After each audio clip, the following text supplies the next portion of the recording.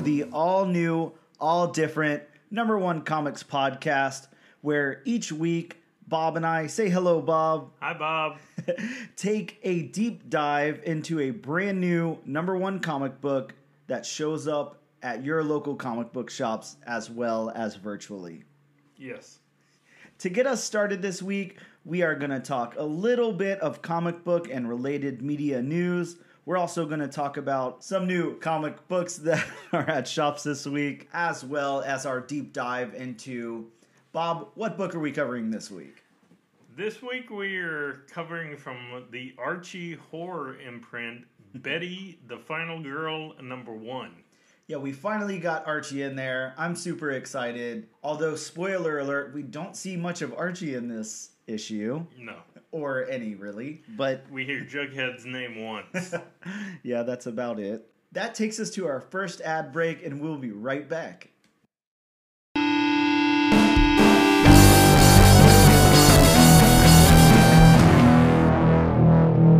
We are back with some news. Again, same as the last couple of weeks, pretty light on news this week. I didn't see a whole lot out there. As far as news that we're going to talk about, there were a couple of announcements from Amazon. I know you and I talked about one, Bob. There's going to be an animated Witches series. Yes. Which sounds really cool. That book is great. It's actually scary as hell. There's not too many comics I can think of that kind of scared the shit out of me when reading them, but that is definitely one. That is a dark, dark, scary book. I'm interested to see it in animation instead of live action. I can't say that I'm necessarily disappointed it's not going to be live action, but I don't know. I would have loved to see what they could have done with live action. So. Would something like that lend itself to live action, though? I feel like there's a way. I mean, look, you said this past week that you finally got up on The Last of Us and are watching that. I would feel like something like The Last of Us would be hard to conceive in live action. Of course, the video game is like, pretty photorealistic or whatever, but to have the I don't know, the creatures of the world, they're not zombies, but whatever, the infected. The clickers. Yeah. Well, I think just their general term is supposed to be the Right. infected, but to think about some of them with like the fungus growing on their heads and everything like that, in live action with practical and CG effects, like that seems kind of hard to do. So I don't know. I would assume you could do witches for sure in live action, but it's just not going to materialize that way. Maybe for budget reasons. I don't know. I actually have no concept of budgetary reasons for whether something goes to live action or animated. I don't know which one costs more, which one costs less. Well, Amazon so far seems to be willing to pump money into their properties, so that's definitely a plus. Yeah, that's right. I am excited about that. My excitement level is pretty up there. Again, that's a really good book. I suggest anybody read that. It's a little, like I said, it's a little scary, but if you're okay with that, definitely check out Witches. And then we're also getting a live action Spider-Man Noir. I was waiting for your thoughts on that. I don't know exactly how I feel about that. It may be too dark, literally, just because Spider-Man Noir. I mean, if done right, it could be like one of the serials from back in the day, just brought to the big screen. That's kind of what I'm thinking. I'm actually kind of excited about it, and I wasn't at first until I really thought about it. Of course, it's going to take place, in the 30s, I think? Something like that? 20s Yes. or 30s? And then I feel, we're going to get that dark, that gray tone color palette, the dark black and white, all Almost that. like a black and white Dick Tracy. Yeah, exactly. And then, I don't know, I'm just getting this feel, I don't know, maybe it'll be great. I'm kind of excited about it. It depends on who's going to play the character. It depends on who the supporting cast is. All of that, of course. Here's hoping for Nicolas Cage. Oh, that would be great, but I highly doubt he'll head a show at Amazon. That would be cool though. Man, Nicolas Cage, yeah, I could definitely take that. You might need the money. Yeah. Exactly. Next up, a small bit of news. I mentioned this to you just through a text. I don't even know how familiar you are with the character, if you were into reading Valiant or not. I was a huge, huge Valiant kid. I loved Valiant in the 90s. Loved Harbinger. That's always been my jam. One of the first, I think Harbinger and New Mutants, one of the first series that I collected fully and have, issues 1 through whatever, 0 through whatever, all that. But we're getting a Faith series, or a Faith solo film. Faith, so judging by the blank expression on your face, I know nothing. Nothing. Okay. Well, look, Faith is a really cool Valiant character. Again, it's going to depend on casting. It's going to depend on writing. There's too much it will depend on. I'm trying to think back now, and I can't even think because we got that one Valiant movie a couple of years ago, and it didn't do well. And I can't think at all what Valiant property that was. So the film we were talking about was a Bloodshot movie. Yes. That you did see. I didn't see that movie. You said it wasn't your favorite. It definitely was a movie. It was watchable. A friend and I watched it, not in theaters, mind you. Sure. We watched it when it came to one of the, pay X amount for this movie, PlayStation Store, whatever you want to call it. Oh, okay. And it was a watchable movie. It definitely wasn't great. I mean, it was definitely, because of the characters, CGI heavy. Yeah, sure. And all I can say is it was there. It wasn't anything really remarkable, which is why I could not, for the life of me, remember the title of the movie. Or that it existed. Until you said Vin Diesel a few years ago, then it's kind of like, oh yeah, Bloodshot. Well, look, I will say this, as sad as that sounds, at least they accomplished more than DC did with the Batman movie, because you just said it was watchable, so I might have to dig that one up and that is true, considering you've tried to watch the Batman 6 different times and haven't been able to get through it yet. Yeah, I'm pretty sure I just give up. I don't think I care anymore. If I didn't state that before, that's my stance now that I'm going by. Anyways, Faith is, like I said, first appeared in Harbinger, I think around 92? Harbinger #1, January 92, Valiant Comics. Created by Jim Shooter and Dave Lapham and all of those people. Faith is... It's interesting for Faith to have a solo movie. I'm not sure exactly how to feel about that. I don't know. Especially, we talked a couple of weeks ago about how superhero movie fatigue and stuff like that was out there. So I'm not sure how they're going to... I don't know. Just it seems interesting to choose Faith. It seems like right now you would want to choose your less superhero-y properties, your horror stuff, your, I don't know, war stuff. There's a lot to choose from other than superhero, and we're choosing superhero from a lower tier publisher. So I don't know. Sounds interesting. I want to talk about a couple of trailers that did come out since last week. We had a Flash trailer, of course. We had another Guardians 3 trailer. We both watched both of those trailers. Let's talk about the Flash one first for a second. We're not going to break it down or anything. We don't have it right in front of us. I didn't make notes of it or anything, but just thoughts. I hate to sound like this person, but I've been burnt by DC way too many times. It looks okay. I'm going to throw that out there right from the beginning. It looks okay in my expectation of DC movies. Aquaman, what else?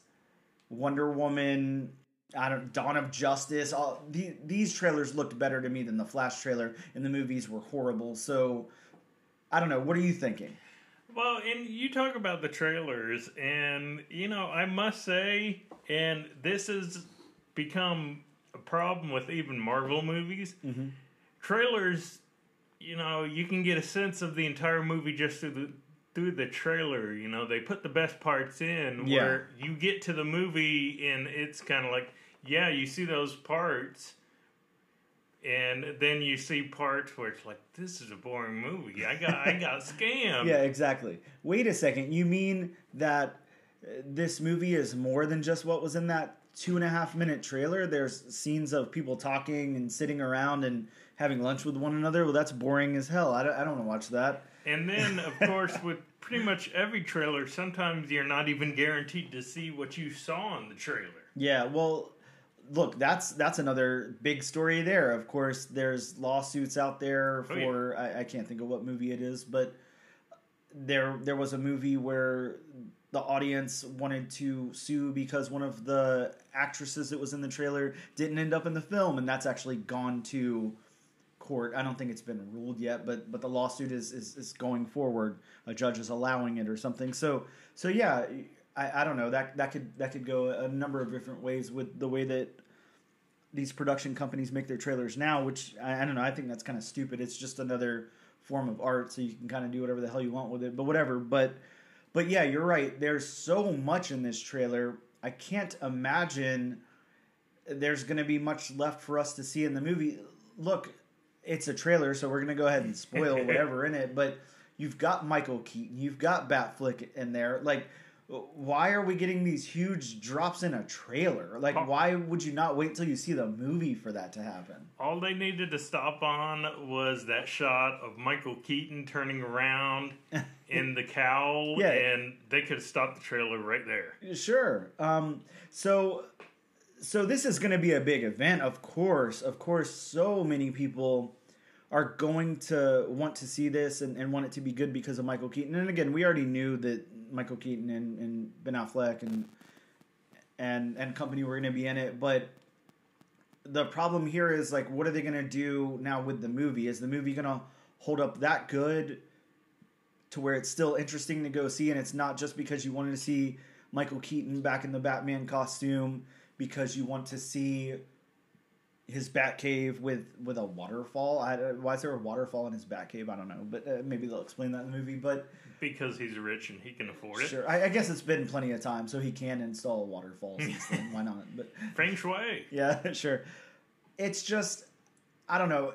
It felt like it was giving a lot away. It seems like it has these really, really big ideas. And again, I'm sorry to say this. I know I sound like a DC hater, but it doesn't look like it's going to work. It looks like they're throwing way too much out there without building up any of the universe first. And I think that's the reason why it worked for Marvel, because it was this organic movie-by-movie thing to build up this universe. And DC, again, thinks that they can just do it all in one movie.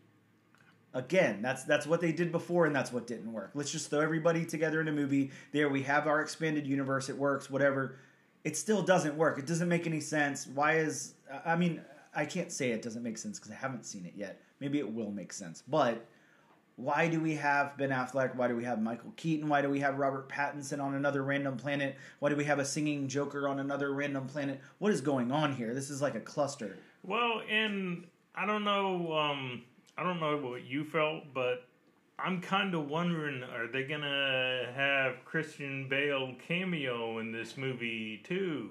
I'm honestly scared that everyone's going to be in this movie. I'm scared that we're going to see Christian Bale, then we're going to see Robert Pattinson, then we're going to see a CGI Adam West. I don't know. I just feel like everybody's going to be in here, and then the animated Batman's going to walk onto the screen. Like, it just seems like, yeah, what are they doing? It seems like Flash is going to... Okay, regardless, Flash is going to be like the side thing. Like, it's all going to be about Batman again, because that's all we can focus on in DC is Batman. Everything has to be about Batman. This was supposed to be a Flash movie, I think.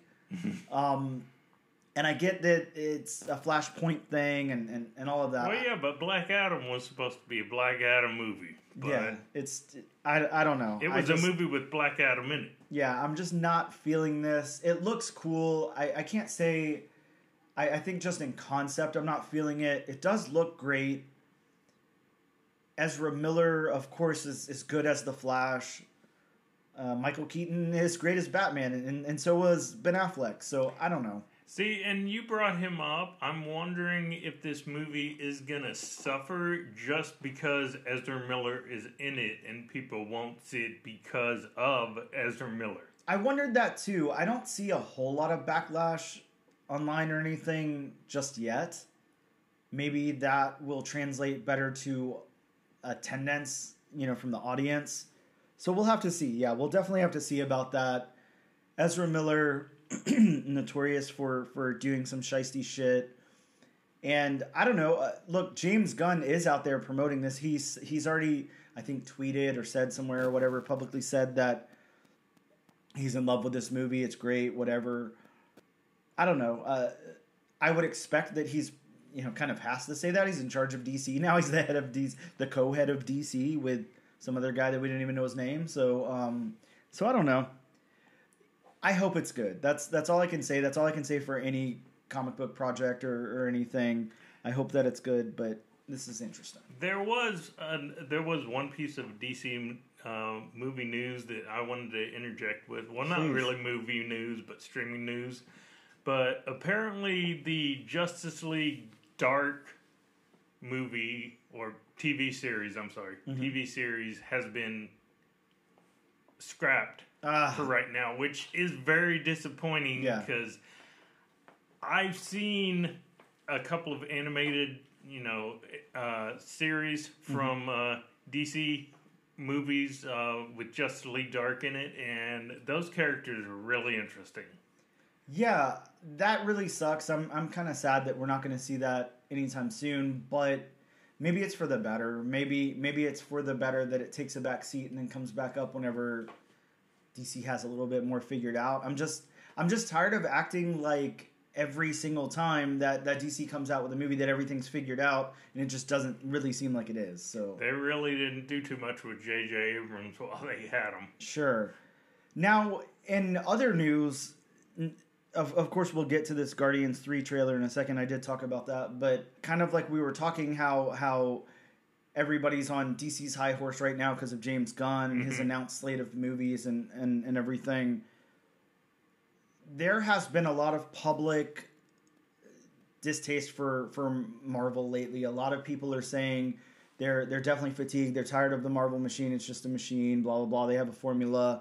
The early reviews for Ant-Man and Wasp Quantumania have come out.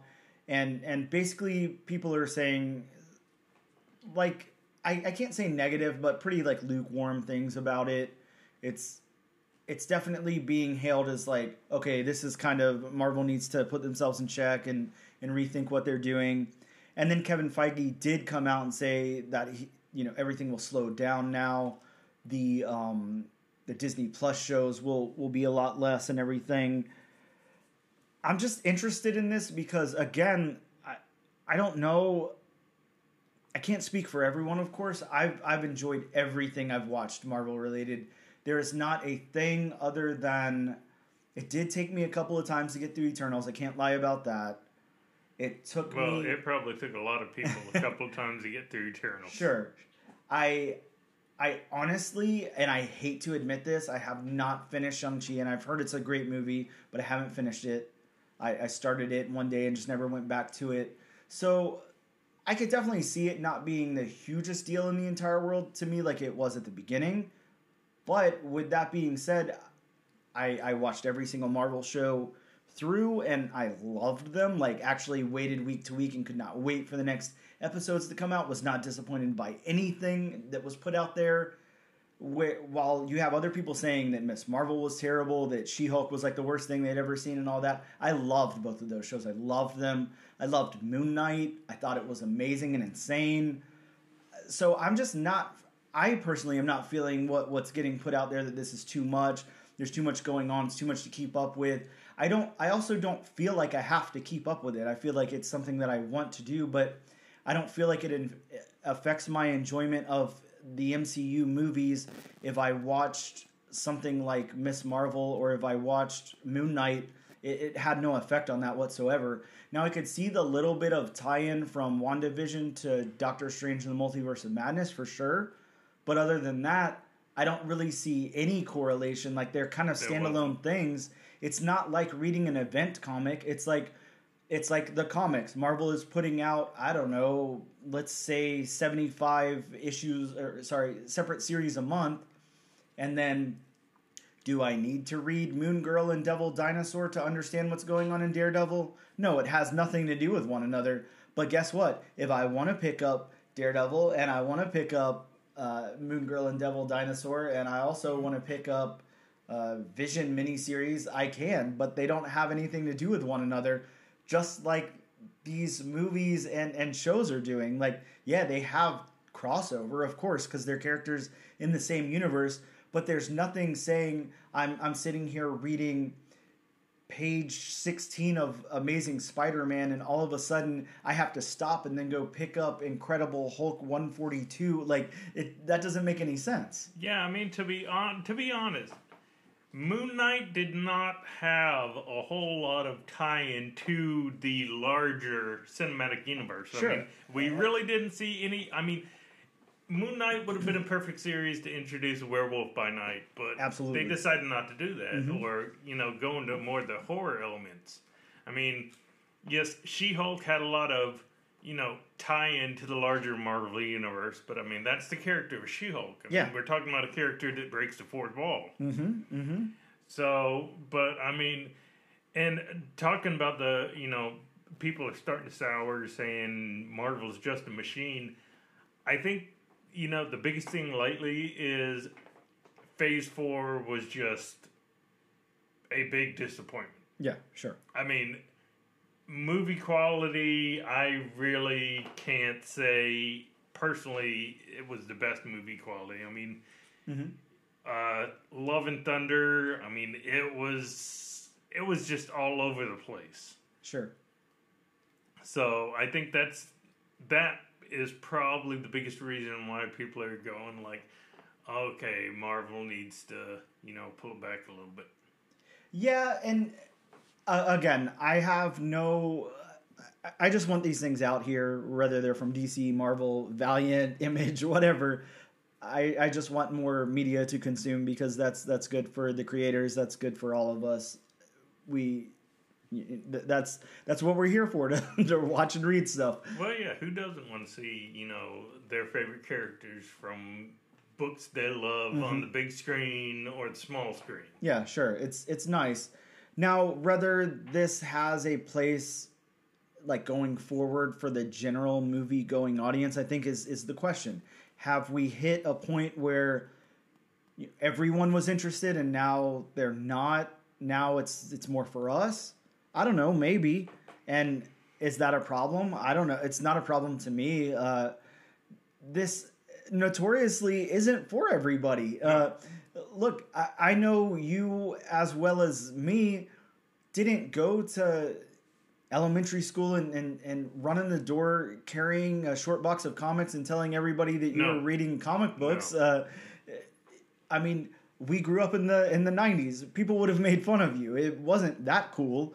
So, yeah, now you can probably go to school and say you're reading comics or whatever, and that's more accepted. But when we grew up, it wasn't. So, not to sound pretentious or whatever, but I'm fine if this is for us. I'm fine if they're making movie and TV shows for comic book fans and not only the general movie-going audience. That's fine with me. I have no problem with that. And a good friend of mine, he posed a question to me and another friend when we went to see either Avengers Infinity War or Avengers Endgame. I can't remember exactly which one it was. But he posed a question to us that, does it make y'all kind of mad that just because of the movies you have all these new comic book fans just because of the movies, and they've never read a comic in their life?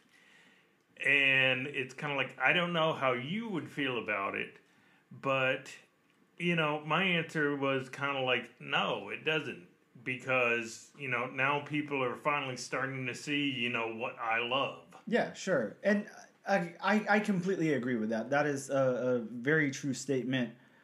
I want anybody who's interested in getting into comics to get into it, and whatever way that they have to get into that, whether it's through watching movies or word of mouth or going to a comic shop or whatever, I just want these things to continue, of course. That's the main goal, that we continue to get content out there. And how do you do that? By more people consuming it, of course. But I think that comics have been through a lot, of course. We know that. They've been through so many things. They've gone through, of course, being, the Comic Code Authority. They've gone through, I don't know, where they couldn't say vampire. There's been the counterculture of the 60s and 70s, the extreme stuff going on in the 90s, and then like the bankruptcy of Marvel and all of that, back to the popularity of things like the Batman animated series, kind of bringing up certain things for DC, and then, to what it is now, maybe back down to like a dip or whatever. Comics will persevere. They've been through a lot, and they will continue to go through a lot, and that's always going to happen. I have no problem with that. I think that it's just interesting, I guess, for so many people to have a voice and so many people to say they have superhero fatigue, they have fatigue with Marvel's machine and all of this.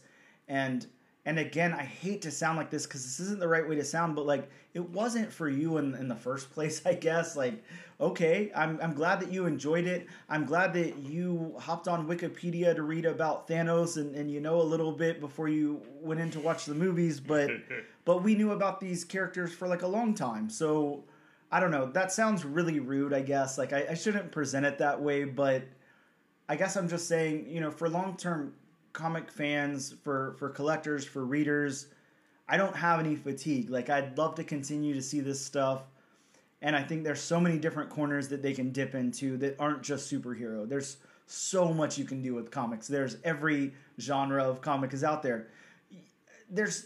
Look, we have NFL Super Pro, okay? You can do anything with comics. Yeah, maybe that you was shouldn't. A very 90s idea. You shouldn't, but you can. Yeah, but that is true. Let me get off of that soapbox for a second and talk to you about the Guardians 3 trailer. This latest Guardians 3 trailer that dropped. Thoughts, notes, what do you have? This was every one of these trailers for Guardians 3 so far has been pretty insane. I think that we know that the stakes are super, super high. Yes, and not everybody will make it out. Sure. I think we all have our thoughts and everything. And I think that also you can kind of see some Easter eggs as to what you might think are going on, whether they're like red herrings or actual, I don't know. But I don't know. What do you think? What are your thoughts on this latest trailer? And I'm hoping they do it justice because, I mean, they're definitely, going to counter Earth and dealing with the U-Men.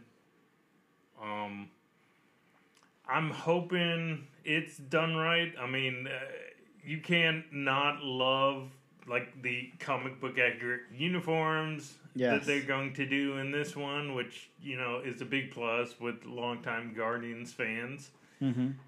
I just have high hopes for this movie in general. I mean, I can't say much more. Yeah, it looks great. This is looking really, really good. That's also another thing. Look, I don't want to always come in and be the voice of the voice of reason. Not reason, but the dark voice that comes out with the negative. The DC voice. Sure, yes, I'm Batman, but no, I think that. Look, Guardians is a lot of fun. Guardians 1, great movie. I really enjoyed Guardians 2. I really, really liked that holiday special. And I'm looking forward to this. I think that it's going to be really good. I'm going to go ahead and say it. Here's my hot take for the episode. The Batman thing's not even a hot take anymore, so who cares about that? So at this point. But my hot take for the episode is, yes, most people who didn't read comic books had no idea who the Guardians of the Galaxy were before the movie came out. Even some comic book fans who aren't, who are newer to the hobby or whatever, didn't know who Guardians were. Sure, I get that. Guardians were made a household name after the movie. Yes. James Gunn directed this, he kind of brought it to the forefront, sure. I'm going to go ahead, I'm going to go out there, I'm going to go on a limb and say Guardians is good, Guardians did good, whatever, because of the characters it has nothing to do with James Gunn. I hate to say it, and I hate to bring it out there, but I'm just not sure how much of this is James Gunn and how much of it is Marvel and the writers that created these characters already presented this huge, vast universe, and they did so much in the pages of those comics. And I think that people forget to give credit to that, is all that I'm saying. I don't think we can credit just James Gunn with the success of Guardians. I think that the groundwork was already laid there. Those are some great stories in the comics that are really overlooked, is all I'm saying. So I will, once again, jump off of my soapbox and just talk about the trailer. But yeah, this trailer looks really, really good. It looks really interesting. It looks like Bob's going to be crying by the end of this movie. And I'll bring tissues to the theater. Please do. But yeah, it's looking great, and I'm really, really excited about it. I honestly don't know what else to say about it. I'm excited, and I'm sad that this is most likely going to be the last Guardians movie that we get. I would assume the way the dominoes are falling now with James Gunn not being there anymore, and then, we've had 3.5 movies at this point. Well, at least one of the cast members has said they're not coming back. Sure. So this is probably the end of this, and that just kind of sucks. But looks like a great movie. Can't wait to see it. And then my last little bit of news that I just looked up right now. I just wanted to see this audience score. Again, not that it matters. Rotten Tomatoes doesn't mean that much. It's whatever. Just like IMDb doesn't. Like, you get critic scores for everything, and they're like me. They jump on a soapbox and they think their opinion matters for a second, and it really doesn't. It does. But yes, very early, because this movie is just coming out today, of course, February 17th.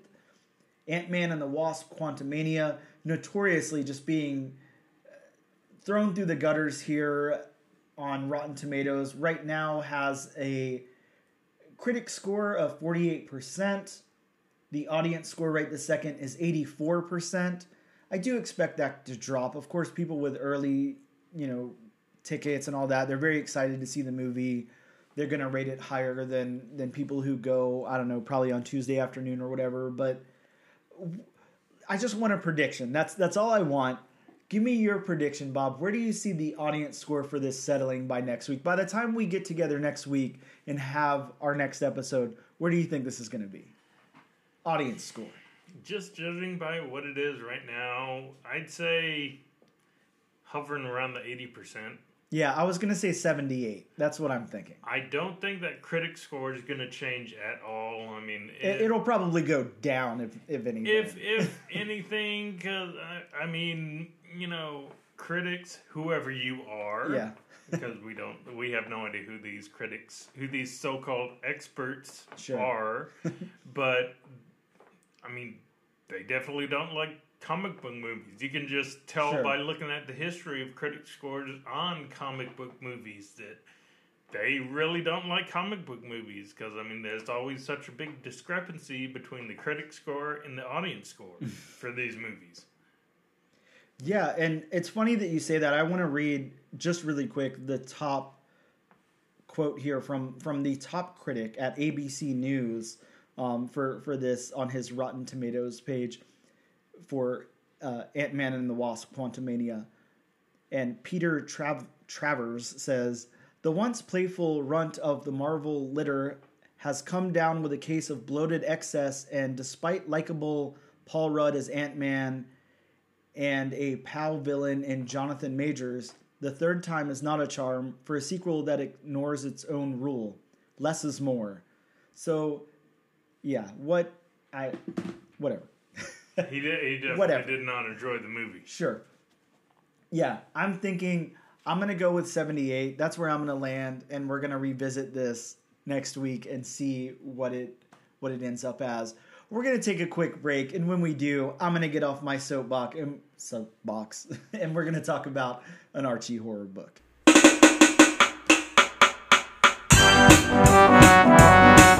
up.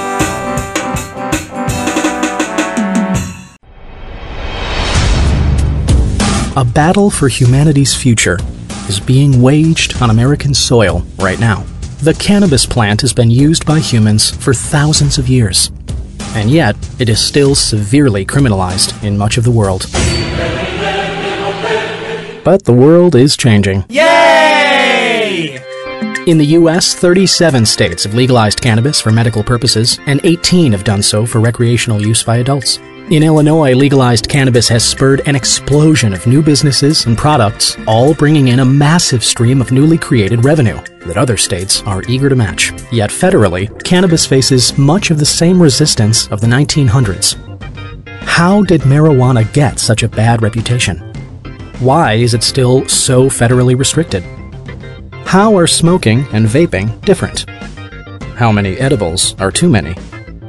Which companies are coming out with the best new products? And who benefits from keeping Mary Jane in the dark? These are the types of questions we'll attempt to answer on the Cannabis Man podcast. A thorough look at all things cannabis, from its history to its explosion in states that have legalized it. So look out for the Cannabis Man podcast, coming soon wherever you get your podcasts.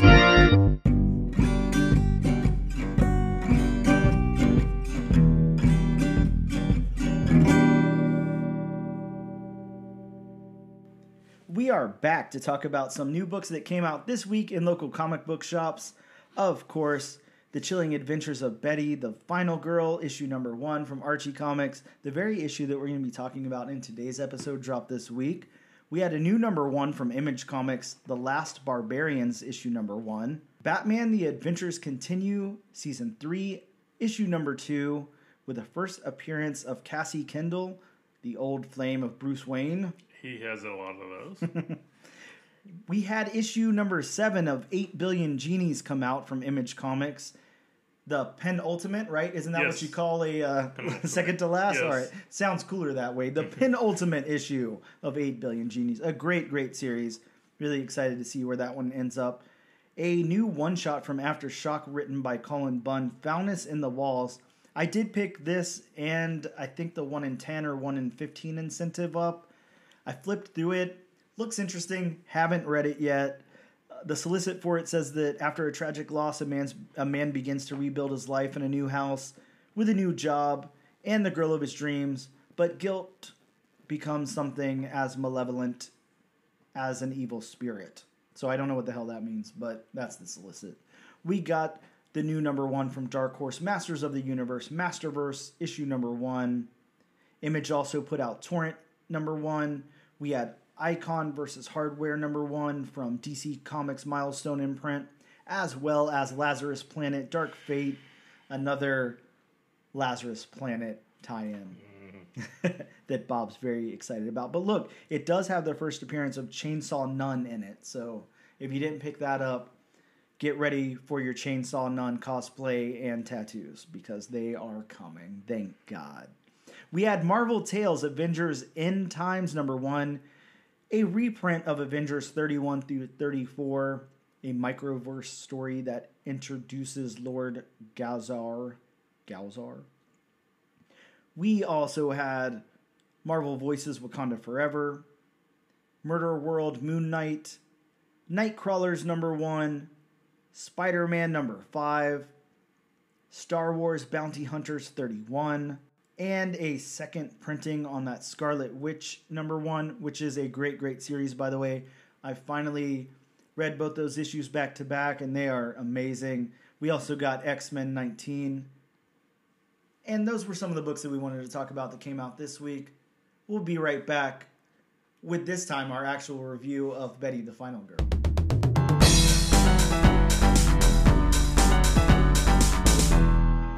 We are back with the all-new, all-different number 1 comics podcast. We are going to be talking about the brand new number 1 book, Chilling Adventures presents Betty the Final Girl, issue number 1, which is just a one-shot from Archie Comics, Archie's horror imprint. That is a mouthful. Yes. This one's an anthology story, which I don't think that I really knew when I picked this out.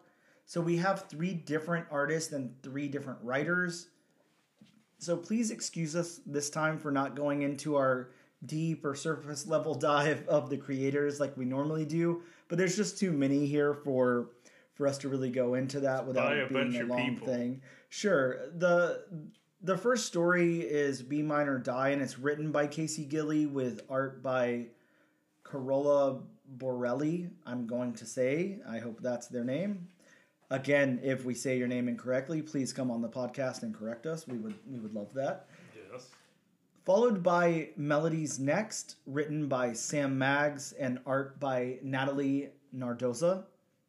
And then we have Rosemary's Babysitter, written by Nicole Astol and art by Laura Braga. That's what I'm going to go with.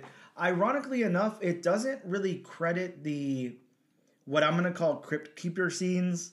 I don't know what you call those. That's just, from reading Tales from the Crypt and stuff like that. That's what I'm going to call them. You always have that narrated, those scenes that are in between the smaller stories there. And it doesn't give any credit to the art on those. And it does look like a different... I'm going to assume it's Laura Braga, but it's very nice art, whatever it is. So. And I will say, as far as what you were talking about, the Tales from the Crypt style, narration, we could have used that in this book. Well, that would have helped. Yeah, it seems odd how it's all interwoven and then also interwoven to the movie dreams that Betty's having. I'm not sure. We'll get into it, but this was confusing to say the least. I'm going to read the synopsis really quick. This was from previews because the Archie synopsis was 12 paragraphs long, so I'll just go from the preview synopsis.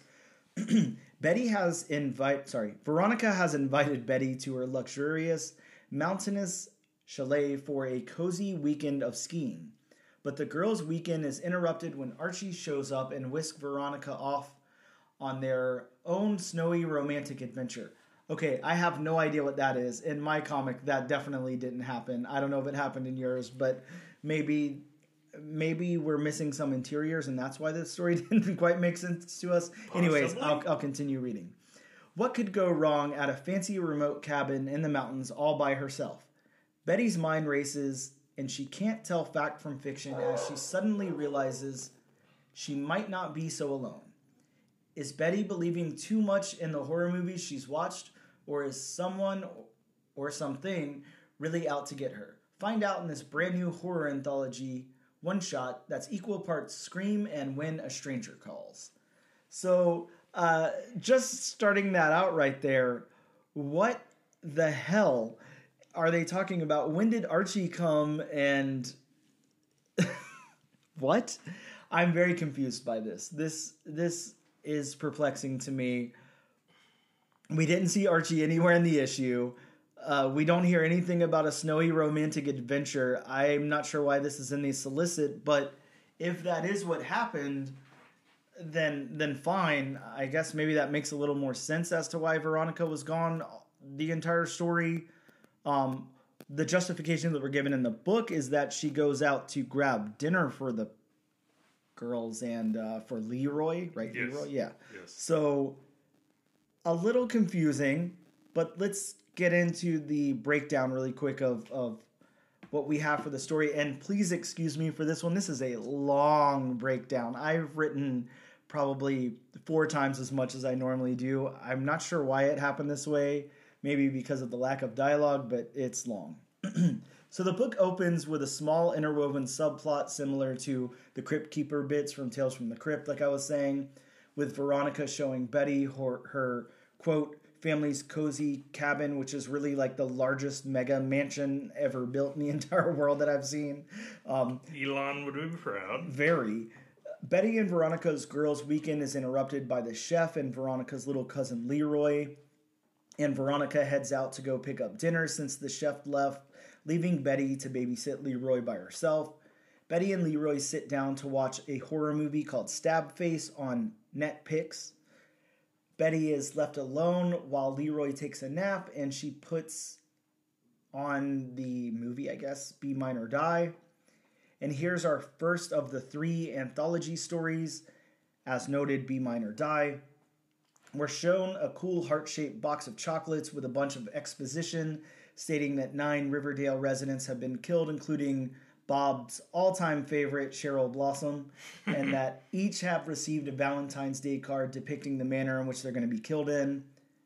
Bridget walks in to her door holding a card with her name written on it and a heart, and then she calls her friend Maria to let her know she's kind of worried. She sends a pic of the card, and it shows a kitten being bound and tied to a chair that reads, "We're all bound," or sorry, that reads, "We are bound to be together, Valentine." Maria tries to get Bridget to call the police since her parents are still on the cruise, and she's home alone. And Bridget sees a figure outside of her window and runs upstairs while calling 911. She grabs a taser and hides under the bed, all while texting Maria to let her know what's going on. The killer enters the room, and Bridget comes out from under the bed and attacks him with a taser and gets up, and he does the same to her. She wakes up, and then she is bound to the chair with a knife to her throat. And then Maria shows up just in time to berate the police, and they also have seemed to just show up right at that moment. They open the door, and then we see Bridget looking pretty unwounded. Like, she looks fine. She's got some blood and stuff on her, but it turns out to be the killer's blood, and he's kind of cut up in the chair. So next up, we get the Crypt Keeper part coming back in, and it's a single page, really, of Betty getting up to grab some popcorn. And then there's a small purple envelope thing that's shown and kind of zoomed in. It doesn't really give us any reason why, and it never comes up again. And then in the next story, it's called Melody's Next. It is a Josie and the Pussycats story. And Josie and the Pussycats are playing a concert. The lights suddenly go out. They come back on. 3 masked armed people show up in the crowd and begin some off-screen carnage. And then the girls go to run off stage to safety. As Melody's running off, she's stopped by she's stopped by one of the attackers with a bear mask. She stabs him through the eye with her drumstick. And after taking him out, a pig-masked guy raises his blade to Melody while she's pushed up against her drum kit, and then she slices his throat with one of her cymbals. She then grabs the blade and kills the last masked man by slicing him through the head. The cops show up, and they're all pointing their guns at Melody. Then we are back to a 3-page panel Crypt Keeper bit, and the final story called Rosemary's Babysitter. Betty is alone again with a small child, and she receives a text asking her if she's checked on the children. A dead bird shows up against the house's window, and she runs upstairs to check on the kid and finds her safe and sound as she walks off, and a hand reaches for her from behind. The house's smart system begins announcing that there's an intruder in to check on the children. From behind Betty, we see a cracked door with a bunch of blood on the floor. As Betty looks into the room, there's an arm laying on the floor with blood underneath it, and a word balloon asking Betty what's going on. Betty grabs the kid and runs out of the house as a monster follows them. Betty hits the monster with a rock or something, and the kid lets her know that she used the home system to call the police. Sorry if I'm stumbling here, this is very long. And Betty tells the girl, good job, and she has to, but then she is interrupted by, this is where it gets very confusing, Veronica waking her up, and we're back to the Crypt Keeper bit. And Betty goes to check on Leroy, and Veronica wonders why Betty left a creepy mask down there.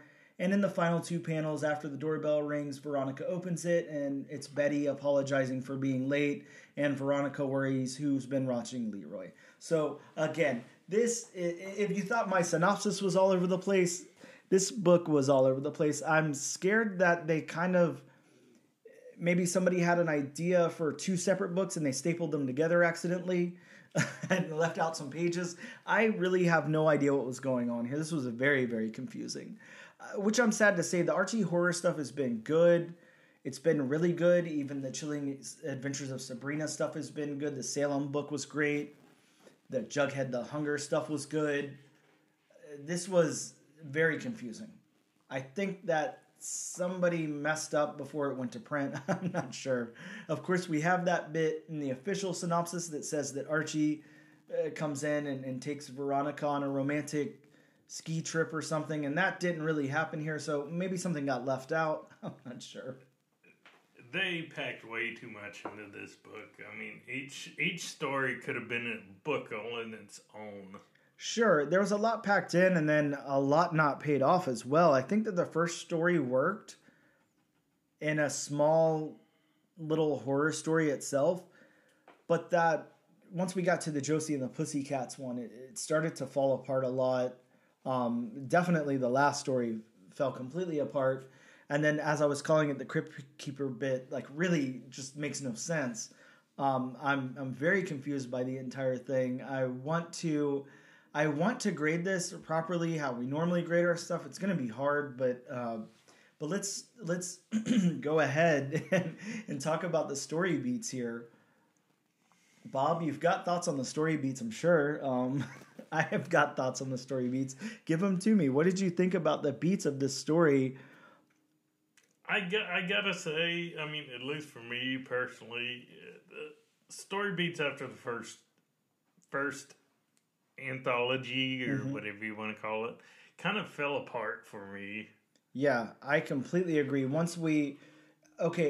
with you where Betty and Veronica go to the cabin, if we want to call it that, the mega the structure that they're in, sure.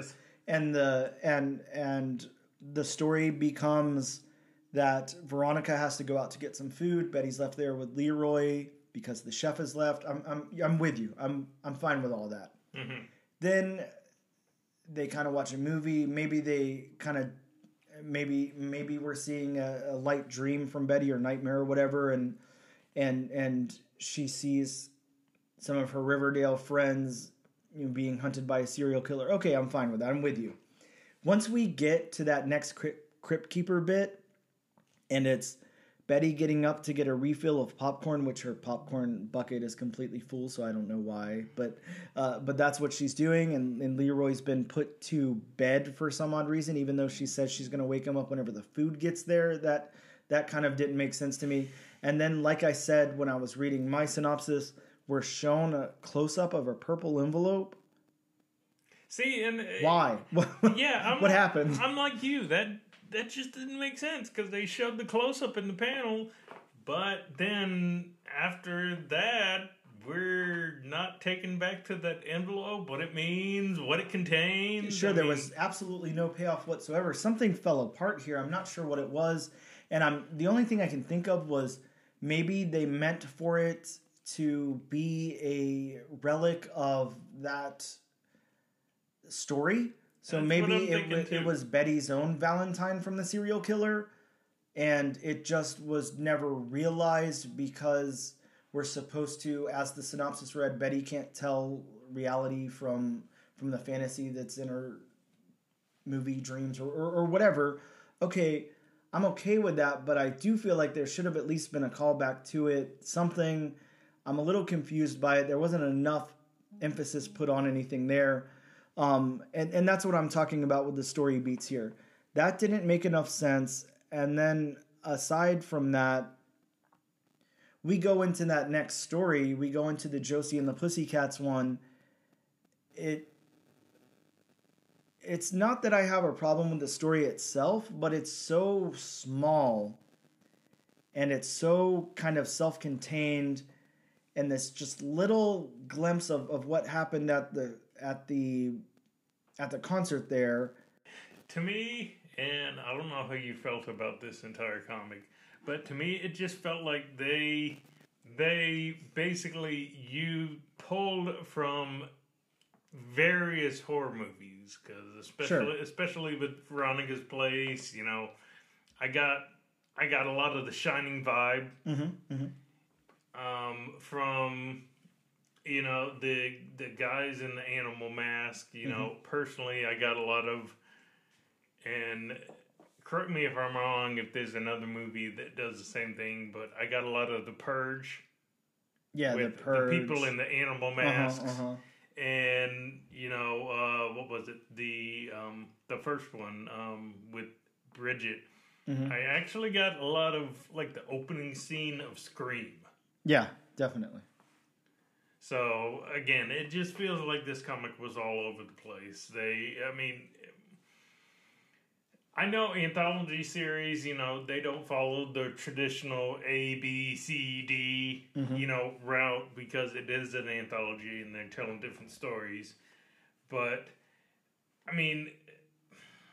yes, and I guess you could say the stories were interconnected by the fact that they were lucid dreams, I guess you would say, but I don't know, to me, nothing really, tied together. And then you had the M. Night Shyamalan-esque twist at the end, which, it's kind of like they never addressed that throughout the comic or any, suspicions about that throughout the comic. And then all of a sudden, okay, it wasn't Betty. Yeah, and that's kind of what I don't get here. I don't think that everything was quite realized, or I'm just not sure what we are supposed to assume. If it's not Betty, then who is it? I'm fine with things being left open to imagination or interpretation or whatever, but if done well. Yeah, but you're telling me that Veronica's best friend, Betty's best friend, Veronica, can't tell the difference between Veronica and, who is it then? We're not seeing anything supernatural in this book, so I can't assume it's like an alien or shapeshifter or something. See, and the problem, and they use that kind of trope in movies and TV series if they're doing like a cliffhanger or whatever. If set up well, then it works. If not set up well and you don't explain anything or give clues throughout the entire thing, it just falls flat because the reader's left like, the reader or viewer is left like, what happened and why am I supposed to care? Yeah, exactly. I think there would have been a really easy way around this. You definitely could have had the interwoven Crypt Keeper bits with, look, you could have even started it that way. Veronica had to leave to pick up dinner. Let's say maybe she accidentally leaves her phone there or something. So then whenever she comes back with dinner, the door's locked. She can't get in. She doesn't have her phone to call. So maybe she's like banging on the door and stuff like that. And then Betty gets scared and we're seeing like little clips of Betty, hiding from the windows and stuff like that. And she's thinking a killer's after her. And that's how you tie it all in or something. Would have been like really easy to do and explain, other than she just leaves for something that seems like a really, really long amount of time for no reason whatsoever, and then comes back and there's a replacement there. It just didn't make any sense. And then you're telling me that Betty's like hours and hours late, but she never calls Veronica to tell her she's running late or anything. And then it just, I'm not sure what this implies. But anyways, yeah, the beats are all over the place. It's very confusing. The narrative is I don't even know that we could rate the narrative here. I don't see any opportunity to rate it other than kind of to repeat what we just said. The dialogue, I feel, is okay enough where it's used correctly, but it falls apart in certain aspects too. When the whole thing falls apart, it doesn't work.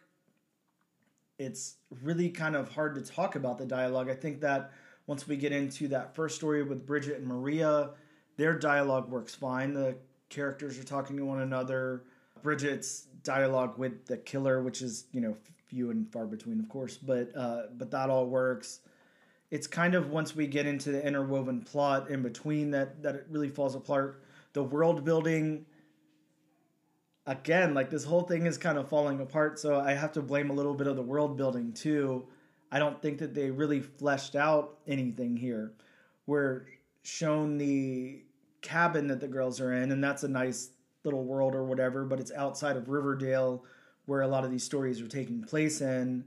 The Riverdale stuff seems like Riverdale, I guess. We're not shown like a lot of throwbacks to anything landmarky in Riverdale, but it's there. This story was confusing and hard to get through. I will give it that. Maybe we get into the art. I think the character designs were great here. This is some really good art. Each again, each story has a different artist, as it does a different writer. It all worked well together, though. The styles didn't seem too different from one another to not gel with each other, in my opinion. And they were really good art. I know Laura Braga off the top of my head. She's a wonderful artist, of course. I don't know, Bob, do you have any thoughts on the art of the characters of I can't really necessarily say anything about the art one way or the other. Mm-hmm. I've never read an Archie book, Archie comics, anything like that. Never, wow. The only thing I have to go off of is, like the daily newspaper, Okay. funnies. So, but, I mean, what I've seen from, Archie books, I mean, the art, lines up with, what I've seen from that. And I guess, since they were going for a horror element, I mean, when you're trying to do a book with, like, a horror element, I mean, you don't want that,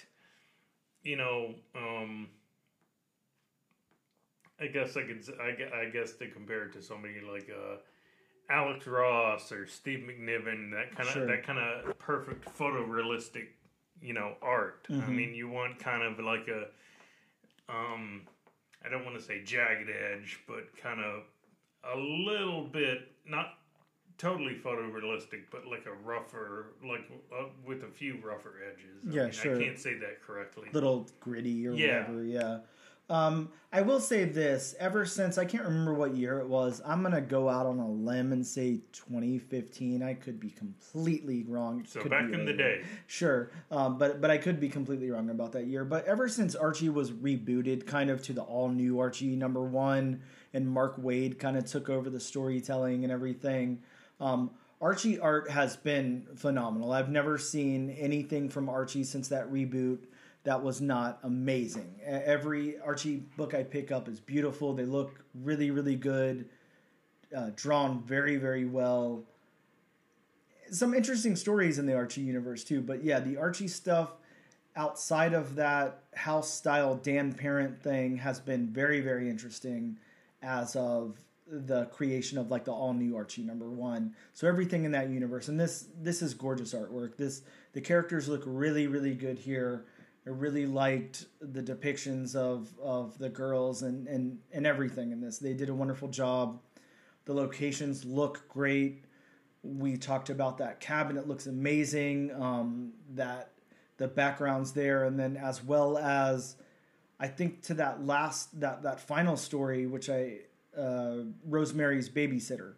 And we get that huge house that's kind of in the woods there with all the glass and everything. It looks wonderful. Some really great locations and backgrounds, and the colors really work well with all of that. So I think to break this one down in our traditional sense, it's going to be very, very hard. But just to say, at least my thoughts and opinions so far are that the story really falls flat and does not work at all, and the art is amazing. I agree totally. The art is definitely the best thing about this book. Yeah, so I feel bad that this is the book we're covering, but this is the book we're covering. We wanted to get an Archie in there, so we did. I'm sad that this is the one that we got because it is not narratively a good story at all, but... And it doesn't even gel with the previews that it was talking about. That's the confusing part. Sure, something fell apart here. Just not sure what it is, but something did horribly fall apart here. But yeah, this was a book. I can't lie. I'm glad that it's a one shot. I'm glad we're not doing anything else with this. The other Chilling Adventures stuff in the Archie universe have really worked. The Sabrina stuff is great. The one shot with Salem was good. It's just this fell flat and it didn't work. We don't have to ask the question if we'll continue on to the second issue because this was a one shot, and I think that, as we said, Bob and I would probably not be continuing to the second issue if this were an ongoing. No. So I think we're pretty safe to say maybe stay away from this one, guys, unless you just want to look at some nice artwork if you want to read a cohesive story that that makes sense, or you're not wasting 15 minutes of your life, probably stay away from this one. Feel bad saying that, and I was hoping that this would be a good book, but it just wasn't. So not every book is going to be a home run, though. Sure. With that being said, that very disappointing review we had to give there of Chilling Adventures Presents Betty the Final Girl #1. We'll be right back.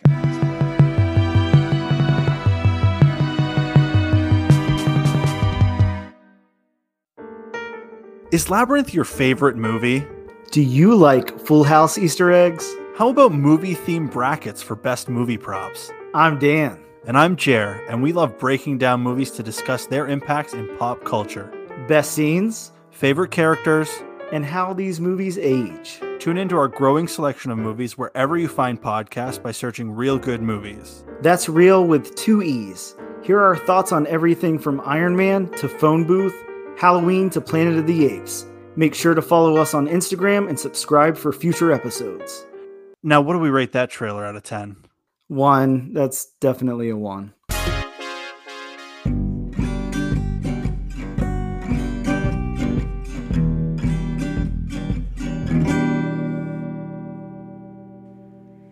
We are back after that chilling review of Chilling Adventures Presents Betty the Final Girl. That was the cheesiest thing I could Rim shot, come up please. with. So yeah, I had to do it. We're going to be talking about a few books that come out next week in your comic book shops. Bob thought he would compile a list so you could call, email, snail mail, walk over to, do whatever you do at your local comic book shops to make sure that you have your books added to your pool. Does anybody use actual mail anymore? Probably like someone's grandma to send them like a $5 card or something for their birthday, I would assume. Fair enough. Yeah, why not? Bob, what do we got coming out next week? So, from Dark Horse, we have Star Wars The High Republic Adventures, The Nameless Terror #1. Okay. The High Republic is spin-off. Nice. The High Republic has had a lot of spin-offs. Sure. From Titan, we have Moriarty, Clockwork Empire #1, being the Sherlock Holmes Moriarty, so this will be a Sherlock Holmes series. Oh, good. I was wondering what the hell that meant, so okay, cool. Kind of looking forward to that. Glad you were there to explain it. From Red 5, we have Fallen #1. Not exactly familiar with Red 5. It's a small publisher, but they put out some cool stuff. From, I guess it's Frank Miller's imprint. Frank Miller Presents Ancient Enemies, and correct me if I'm wrong in this name, The Ginny #1. We'll go with that because we all know that you can pronounce things better than me. So I'm guessing it's The Ginny. From Image Comics, we have Local Man #1. Sounds fun and uninteresting. From Vault, we have Godfell #1. From Dark Horse, we have Blue Book #1, which I have to say, this sounds like it harkens back to the X-Files TV series. Yeah, it looks cool. The cover looks great on this one. I'm pretty excited about it. It looks like a fun book. The cover definitely has that Steven Spielberg Close Encounters kind of vibe to it. Oh yeah, looks cool. From Marvel, we have another facsimile. We have Amazing Spider-Man #129. So if you can't afford the first appearance of the Punisher, this is a good way to get the first appearance of the Punisher and read it. Well, the sad thing is you can't afford an ASM 129. As we all know, the Golden Age record reprints. Sure. This is, I think, the second time. I believe last year Marvel put this same facsimile out. So this is the second time they're doing this same facsimile, which is interesting. This is not the first time they've done this, I don't think. I remember, I have a Lionsgate film, ASM 129. Oh, I forgot about the Lionsgate given movie out at tie-in. at the Punisher movie. I forgot about that. Yeah, they exist. But I digress on that. From Marvel Comics, we have Punisher War Journal Base #1, which is basically a one-shot which gives the origin of the War Journal. Okay. Tiger Division number 4. Not exactly familiar with Tiger Division myself.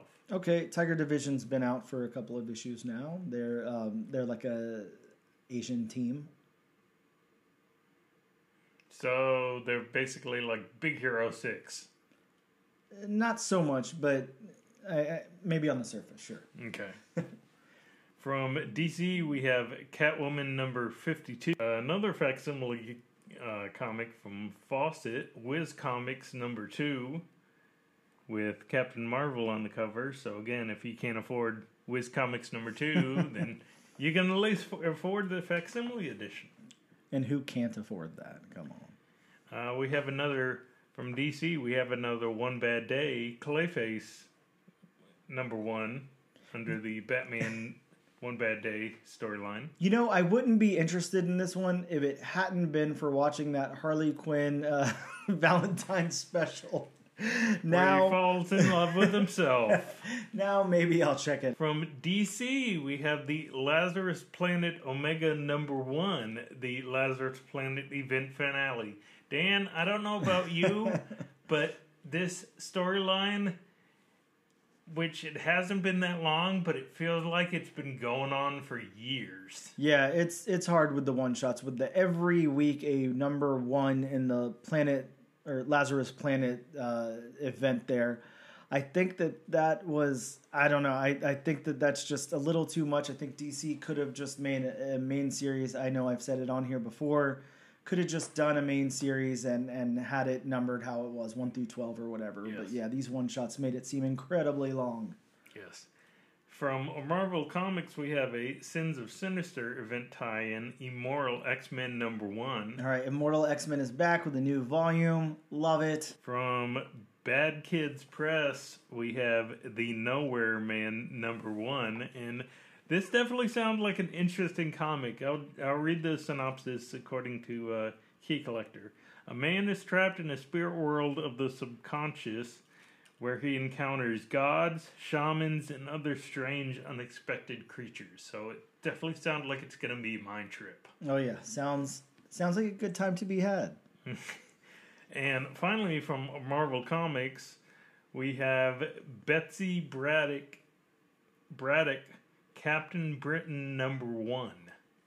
A book that everyone has been asking for years. Thank God it's finally coming to fruition. Those are some books that are coming out next week. A few exciting books, a few not so much. Make sure you get a hold of your local comic book shop so you can reserve those. Make sure you mail that letter. Mail it in. Get your copies. You heard it here first, folks. Wow. We're going to talk about the book that we're covering next week really quick. Bob, what are we talking about next week? From DC, we're talking about Superman number 1. This is actually, I don't know how many more times we'll be able to talk about a Superman number 1 issue. They don't come around that often. Sure. Maybe not once in a lifetime, but once in a long time opportunity. So, yeah, something we're definitely going to hop on. We want to talk about Superman number 1. Make sure you guys pick up your copy so you can follow along with us. And we're going to close this thing out. Please make sure you check us out on social media. We're on Instagram at ANAD_1. That's the number 1 Comics Podcast. We're on Twitter at ANAD Comic Pod. TikTok, ANAD1 Comics Pod. And you can check us out on YouTube under the Comic Book Channel. Each and every week, as Bob and I review our book, we also like to do a free giveaway, free to you, the listener, free of postage and everything. Your comic will be in near mint condition, bagged and boarded. All you have to do is use the hashtag AllNewAllDifferentNation on your social media of choice, and we would be happy to get that book out to you. Of course, this week you will be receiving a copy of the beautifully illustrated Chilling Adventures presents Betty, the Final Girl number 1 from Archie's horror imprint. Guys, that's it. Thank you so much for checking out the show. Until next time.